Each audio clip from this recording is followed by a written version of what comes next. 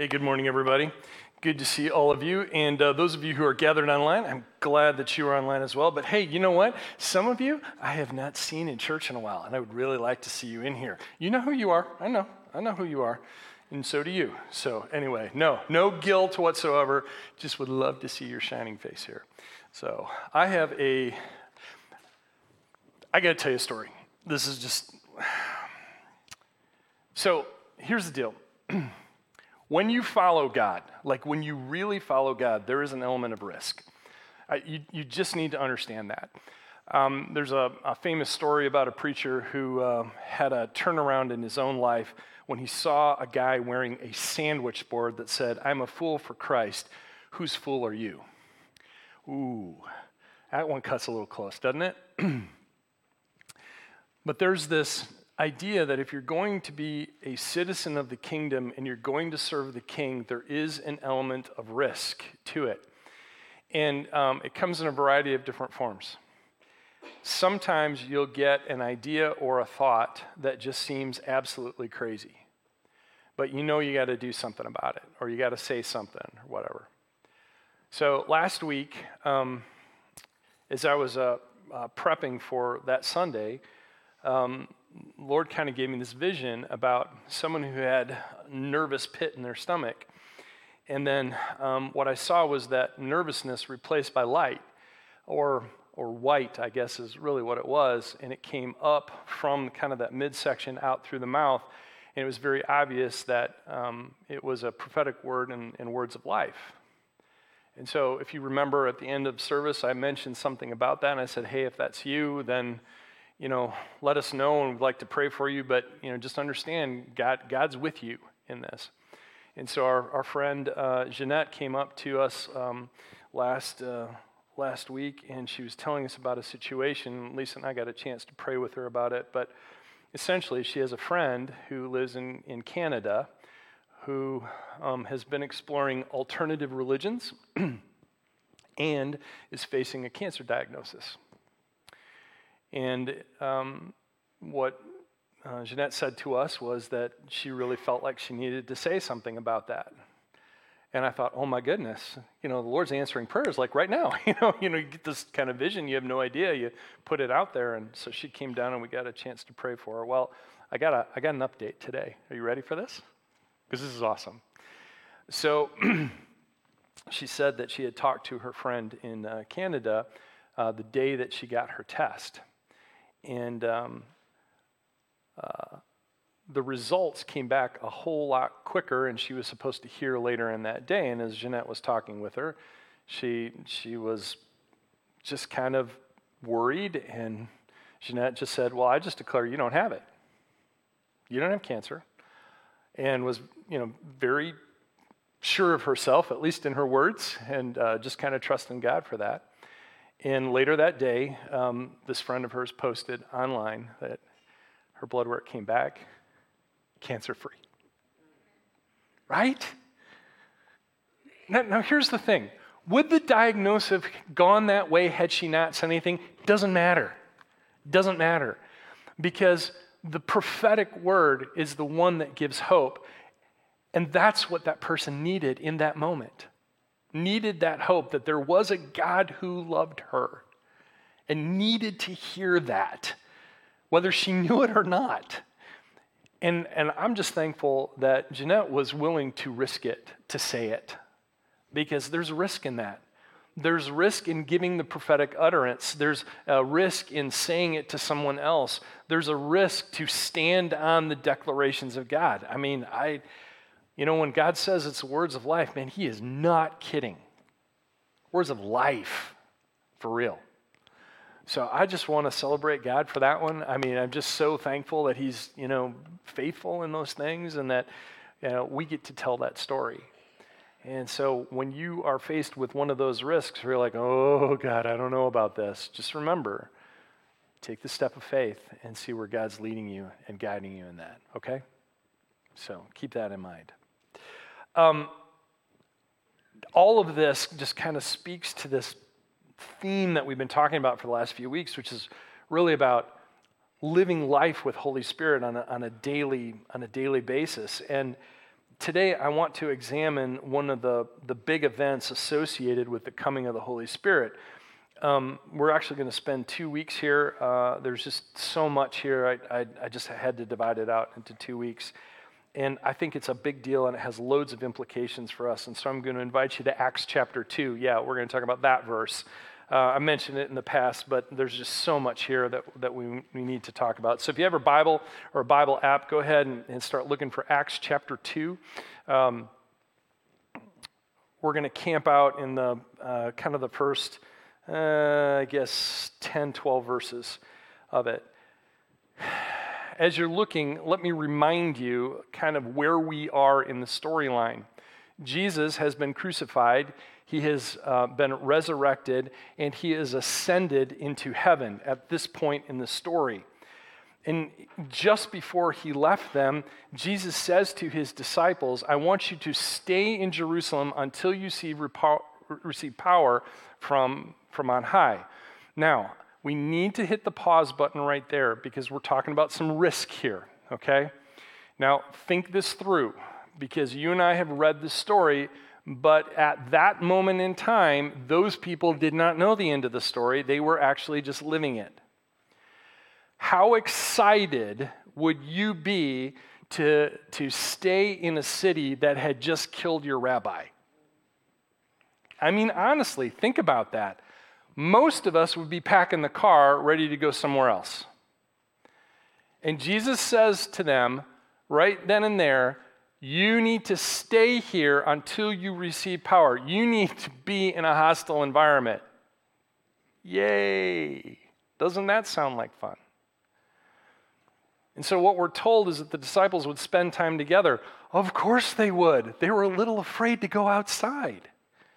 Because those same religious leaders who had just orchestrated the death of their rabbi, their teacher, the one that they had spent the last 3 years with, the miracle worker, that one, those people were still in charge of the temple where they were supposed to go and do their prayers every day. That was a scary environment. I don't care who you are. And they're guilty by association. And don't think that there weren't some people in the crowd who were kind of looking to see who was hanging out with Jesus, right?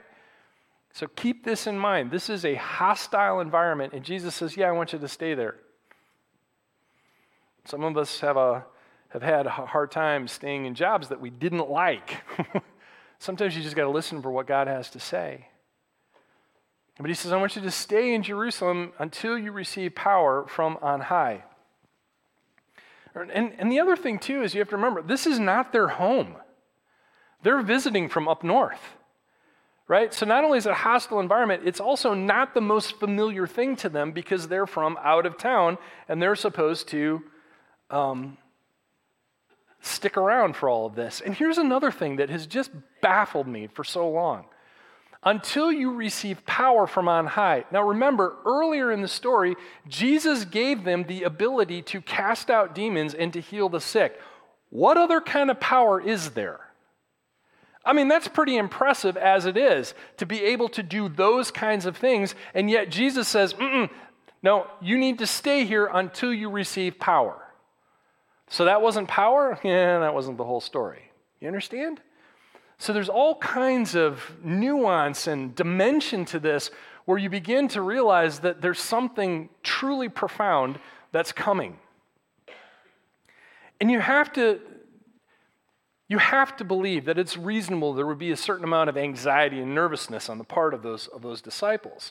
But at least they were together, right? They would gather together frequently, and we'll see here just in a minute that they were all gathered together in one particular kind of place. And hey, don't ever underestimate the power of community, especially in times of uncertainty.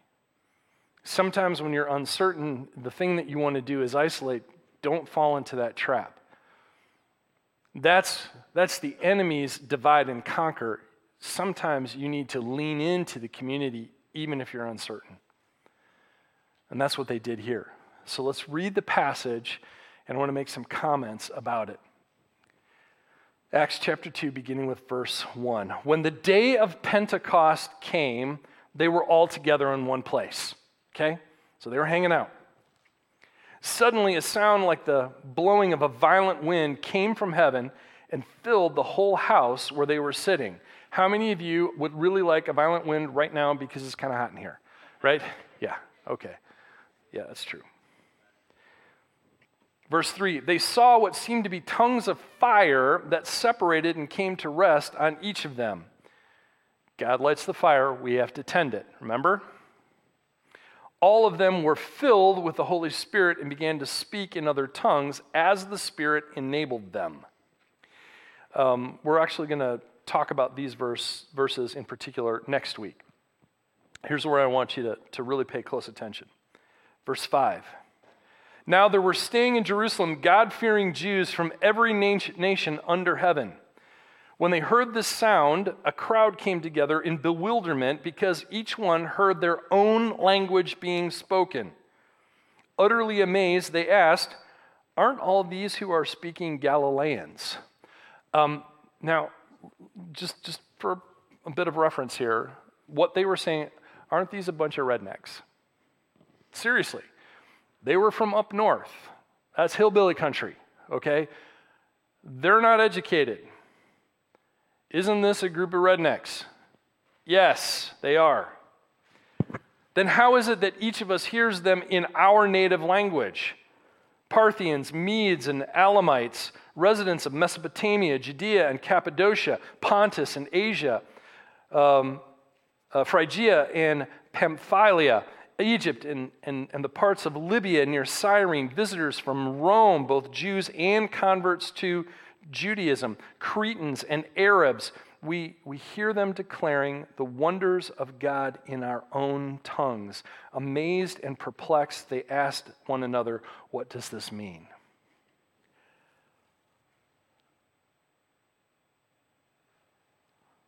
We'll spend some time next week talking about wind and fire, but I really want to look at the effects of what's happening here when the Holy Spirit showed up.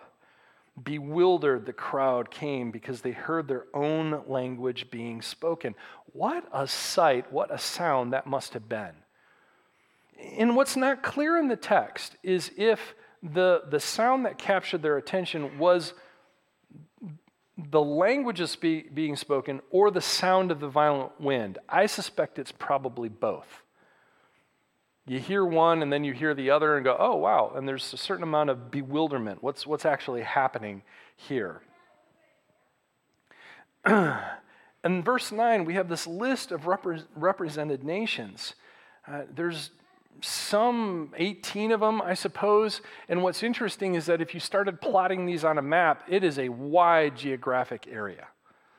So when it's talking about all parts, literally means all a part of the Mediterranean world and beyond, throughout the ancient Near East. And they're declaring the wonders of God in their own tongues. Now, I want to make a brief word here about tongues because there's a lot of ink that's been spilled on this, and there's been a lot of, let's just call it what it is, conflict and controversy around it. So let's talk a little bit about this. This more or less came to a head in 50s and 60s and even into the 70s within the evangelical church because there was a movement among a lot of denominations where the gifts of the Spirit were beginning to show up and again and being emphasized, and tongues, for whatever reason, seemed to scare people. So let's talk a little bit about that. I think we need to. And there are two types of tongues typically when we're talking about this particular phenomenon, right? First, you have human language. This is when Holy Spirit gives a person ability to speak and understand a language that they have not studied. This often shows up for missionaries when they encounter different tribes and they haven't had necessarily opportunity to learn that tribal language, and yet somehow are empowered to do so. Okay, this happens from time to time. And there are other examples of this too. You may know of some more specific than I do. But they're given by God, they're previously unstudied, but this is what we're hearing, or what we're seeing, what we're reading in this particular chapter. It's a known language that was unstudied by this group of rednecks, and they were still able to speak it because the Holy Spirit gave them utterance for it. The second is the one that's the most controversial, the second type of language. It's an angelic, or it's a prayer language, and kind of the reference point for this is 1 Corinthians 13, when Paul says very clearly, though I speak in the language of angels, right? And so it's kind of this prayer language, and it's one that every time that I've heard it, it sounds vaguely Hebraic or Aramaic to me. It's kind of got that feel to it. It's not Aramaic, it's not Hebrew, it's something else entirely. But it's a spiritual gift given to an individual to strengthen the believer. And what's so interesting is that very often, not always, but very often, people who are the survivors of abuse or have had significant trauma in their lives are often given the gift of tongues because it's one that they can control. They can kind of turn it off and turn it on. Other people have described a slightly different experience where they're just overwhelmed by the presence of God and things just start flowing out. I have a friend of mine who's a pastor, Church of God pastor, and I may have told this story before, but he finished his message one Sunday and opened up his altar for prayer and just felt on his own that he needed to go down for prayer. And so he was kneeling there, and someone from his board came up on his left side and put their hand on his shoulder, and someone else from the congregation came and put their hand on his right shoulder, and he could hear both of them kind of praying, just very quietly to themselves, but out loud so that he could hear them. And the woman on his right began to speak in tongues. And the first thing that my friend James said was, "Oh, I hope there's an interpretation for this." And then over a couple of minutes, she started speaking in English again, and then she went back to tongues, and then she was silent. And my friend James said, "I got up, and I didn't speak a word of it to anybody," because he was like, "I'm not sure what just happened."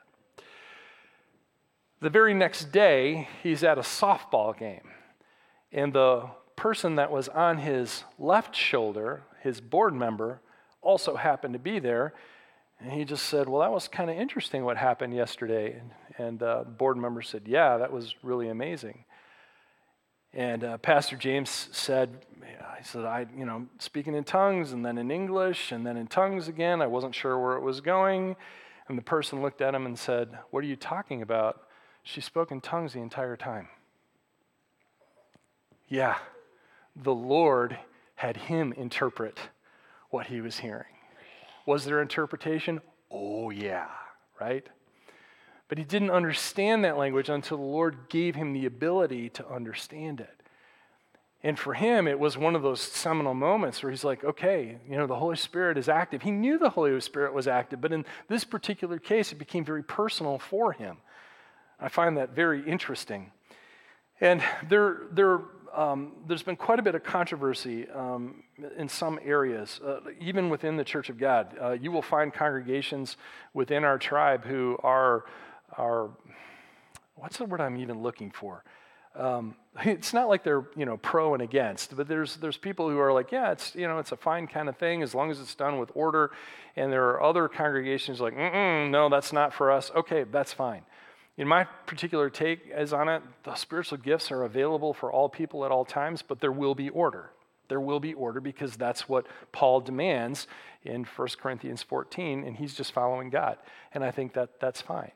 So if you want to speak in tongues and do that because it's what the Lord has gifted you as you're kind of doing your own prayer thing, hey, man, that's cool. We're just not going to be shouting it out and jumping up and down and that kind of thing because we just don't feel like that's kind of the order that the Lord has given us to do. But it's his church, right? And so if he wants to visit upon people. So I maintain both the idea of the two types. There are human languages and there is some type of angelic prayer language. And I don't claim to understand how it all works. I just think that it's there and there needs to be order. According to 1 Corinthians 14. So there'll be we want interpretation and that sort of thing if we need it. But very often I know some people, when they're praying for healing, will often step back And as they're allowing God to do the work in the individual, they'll just very quietly pray, and sometimes they'll pray in tongues. That's fine. Nothing wrong with that. Because the point is, the Lord is worshiped. It's not about the healing. It's about the healer. It's not about the worship. It's about who we worship, the object of it. Does this make sense? And so if Holy Spirit wants to enable his people to do things, then he gets to do that because it's his church. And we want to be able to follow along. Now, let me hit the pause button on that, because when I think about that image, I mean, you have this wind, and then you have this infilling, and then they start spilling out into the streets because they just can't hold it in anymore, and they're talking. Can you imagine what that sight and sound was? And then people all around the Mediterranean world, hearing non-natives extolling God in a language that they actually understand. I can't even imagine what that would be like. First of all, just the diversity that was in the city at that time with all those languages, and yet here they are, and they're hearing the wonders of God in their own language. And this is the thing I want you to make sure that you kind of tuck away. And if you've got a journal, this would be a great thing for you to write down, because God speaks your language. Whatever language you have. Years ago, and you still hear it from time to time, there was this book about your 5 love languages, right? I think there's like closer to 7 or 8, but, somebody wrote a book and there's 5. Okay, that's fine. But God speaks all of them, and he knows what yours is, and he'll speak it to you if you're listening to him. But he wants you to understand him. And sometimes I think we believe that God is just this great big mystery and we're trying to figure it out, when all the while he's going, no, I want you to understand. I want to communicate with you. I want you to know me. And if he wants us to know him, why would he be such a mystery? That doesn't mean he isn't mysterious. But we need to start from a position of, this is a God who's really interested and wants me to know him. That is a fundamental shift, I think, in a lot of people. Why would he want to adopt you as a son and daughter and then keep you in the dark about everything? That doesn't even make sense, right?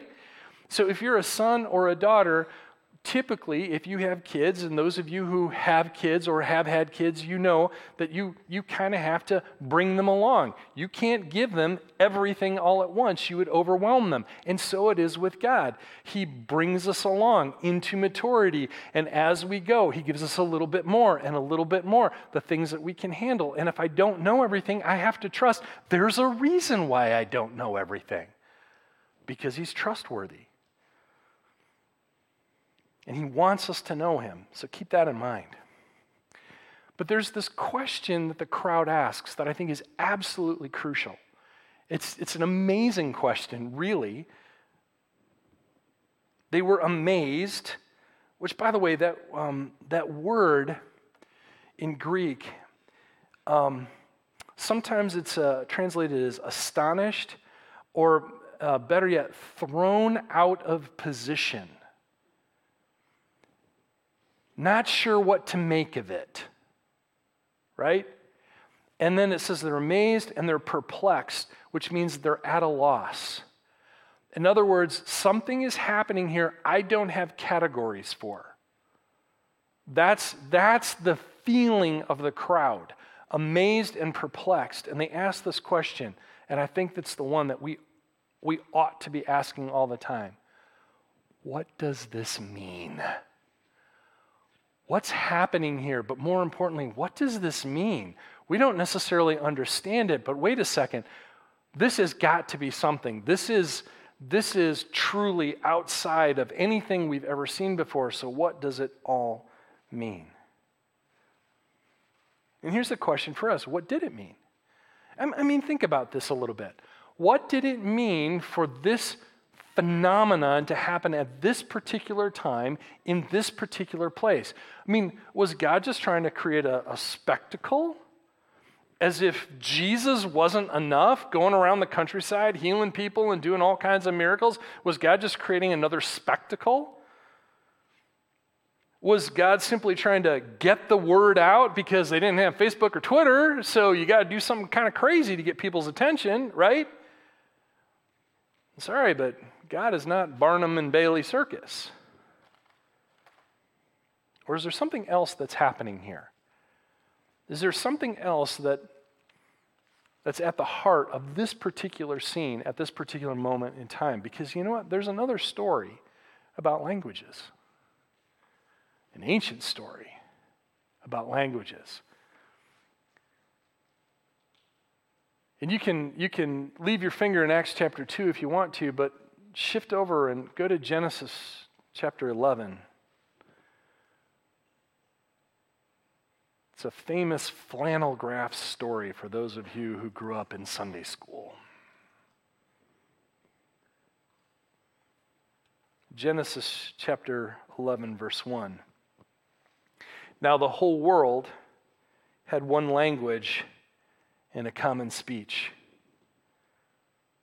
As people moved eastward, they found a plain in Shinar and settled there. They said to each other, "Come, let's make bricks and bake them thoroughly." They used brick instead of stone and tar for mortar.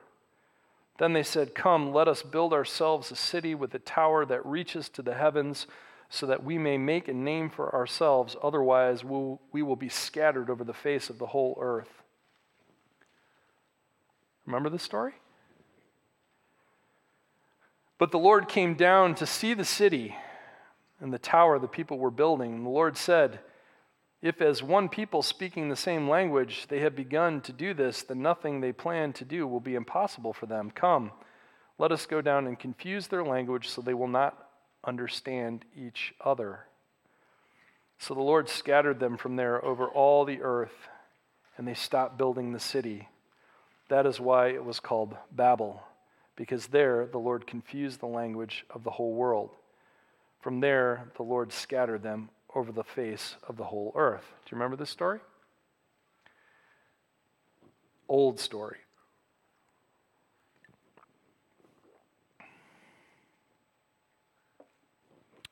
One language. Just one. And they all shared it. And it said the people moved eastward. Now, this is after the flood. This is after Noah, okay? So you have this group of people, and they're moving to the east, to the plain of Shinar. Shinar means two rivers. And so there's a lot of discussion here, but it's very likely that they're talking about the Tigris and Euphrates River in what is now modern-day Iraq. At that time, it would have been associated with Babylon and Assyria. Sumeria, another ancient culture, Acadia, even others. But notice they said, let's do this out of bricks, not out of stone. We're going to do it out of bricks. We're going to bake them thoroughly. This is a technological advancement, because up until this point, you would simply just you would just cut stone and you would build your city. And of course, the higher you get, the harder it is to move stone because they're heavy, right? But if you bake bricks, you can make them uniform, and you can actually put them in patterns that fit with one another because of the uniformity, and you don't have to cut, and the work is very different, and it's not quite as laborious. And let's put it together with tar so they don't just have to fit into place by themselves, but they'll actually stick together. This is technology. Remember, in the garden, God told Adam to care and to work the garden. Do something with it. There is something in the human nature to be creative, to push technology, to do things even better, and this is a prime example of that. Let's make some bricks so that we can actually do this. But notice, the technology allowed a new possibility, but look at the purpose behind it. So that we may make a name for ourselves, so that they could extol their own value, their own virtue. By the way, really interesting little sideline here. In Genesis chapter 6, before the flood, there's discussion about kind of an age of heroes. And it says in there, it says, and this was the age of men of renown. And God looked at all of it and said, it's corrupt and I'm going to wipe it out. And here it says, the passage here is, let us make a name for ourselves. It's the same word, so that we may be renowned. Exact same word. They are going down the same path as those in Genesis 6. And God is watching this and he's saying, oh my goodness, they're going down the same path. You know, it's interesting to me, a lot of times in the current discourse throughout this country, we hear an awful lot about kind of human nature and, we're just being kind of, who, we've evolved to be, but nobody's ever talking about original sin. That we all have this propensity to corruption. We all have this propensity to do things that, are self-centered and really not good for us. And God has shown us this at least twice now. He's shown us more than that, but here in Genesis 6 and Genesis 11, human beings are going down the same path. And we take our focus off of God and we honor ourselves, and that almost always leads to corruption in some form.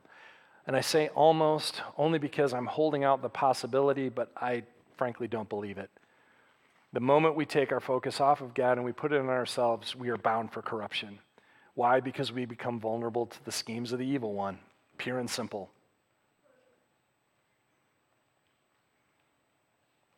So in verse 5, there's a scene change, and the Lord becomes the building inspector. He says, boy, there's some power in having the same language, and so he confuses the language, and then they scatter.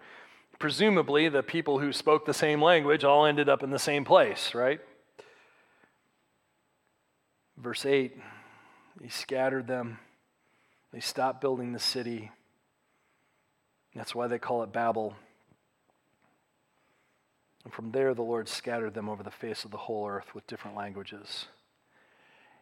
And now, Acts chapter 2, at Pentecost, something new, a true reversal of Babel, because they're not all speaking one language, but they're hearing the virtues of God in their own language. Men enabled to speak other languages, not just one. And they're not extolling themselves or the work that they've done or their work, but the wonders of God. And under direction and guidance of Holy Spirit, they would not build a tower now. They would build a kingdom. Not just a city, but a whole kingdom where lots of people could be a part of it. And they wouldn't all have to live in the same place. We are all part of the kingdom of God because the kingdom is a group of people. It's not a singular place. And there was no need to reach up to heaven with a tower. Why? Because heaven had come down. And heaven was among us. And he showed us what it would be like. Freedom and healing and hope.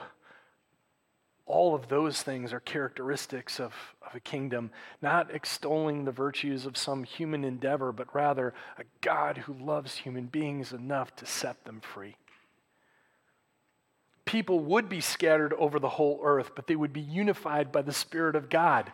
They were not unified by language, but rather by the Spirit of God himself living inside of each one of them. And they could participate in this kingdom all together, no matter where they were. And as the angel told Mary, nothing is impossible with God.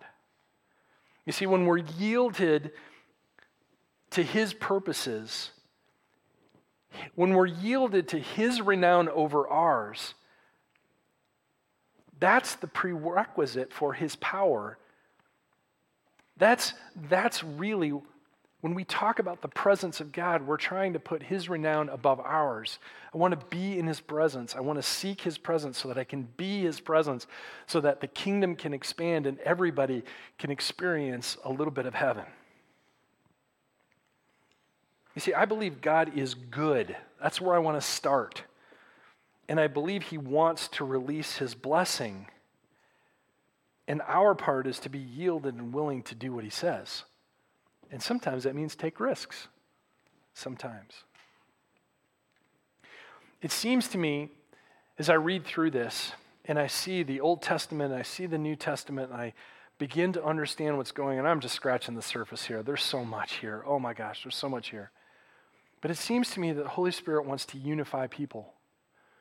Not that we all have to agree on every little thing. That's not what I'm talking about. But there are some fundamentals that we can agree to as a group.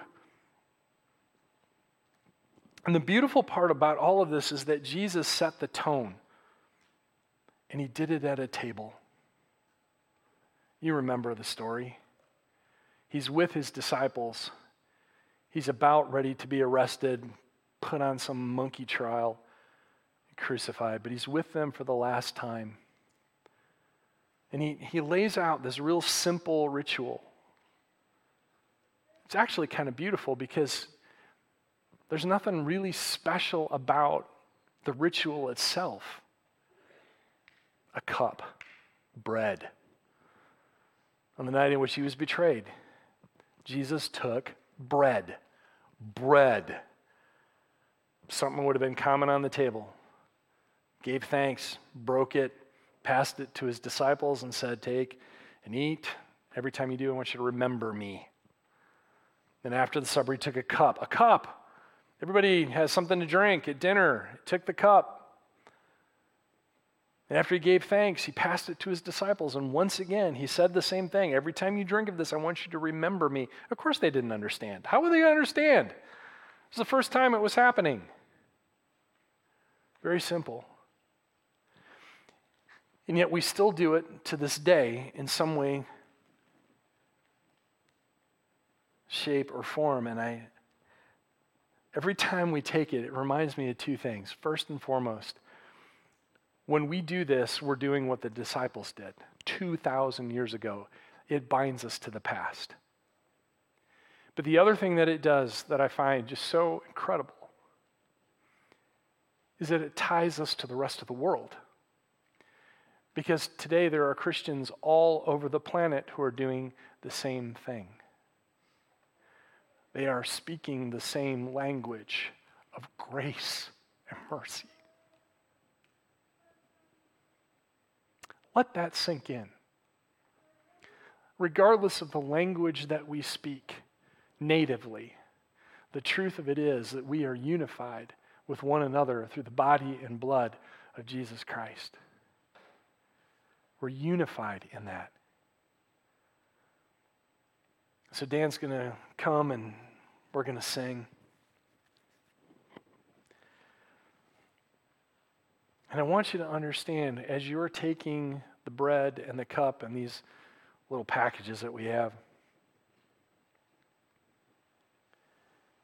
there is something so deep, so powerful that's going on there. There's this sense that we're bound together in the same kingdom. I don't know what that means for you today, but I think it means at least you're not alone. And you're not alone in the sense that there's a God who loves you, but there's also a family of believers who love you too. We're imperfect. We don't get it right all the time. But the fact of the matter is that we're learning and we're listening and we're attempting to follow him each and every day. Thrive Church, we have what's called an open table. That means that if you're a believer, this is for you. We invite you to be a part of this. If you're not a believer and you don't take the elements, that's fine. Nobody's going to look at you funny. We just want you to observe, I want you to enjoy what's happening. But everybody understand what's happening here. The kingdom has come. The language is grace and mercy and love. And we get to participate in that every single day. Under Holy Spirit's guidance, who lives in us for us. And he comes upon us for others. Let's pray. Lord Jesus, Lord Jesus, Lord Jesus. I'm so grateful for simple rituals to remind us of just who you really are. Waymaker, miracle worker, promise keeper, yeah, all those things. But first and foremost, you are king, and this is your kingdom. And for all the citizens of the kingdom, we want to interact with you, and you want to interact with us. And even as we are taking the elements of this ancient ritual, Holy Spirit, we give you free rein to do in your church anything that you see fit. And we thank you that you have been here with us today, that your presence is made known. And Lord, I pray that it would change us in such a way that we would leave here differently than when we first walked in. In Jesus' name, amen.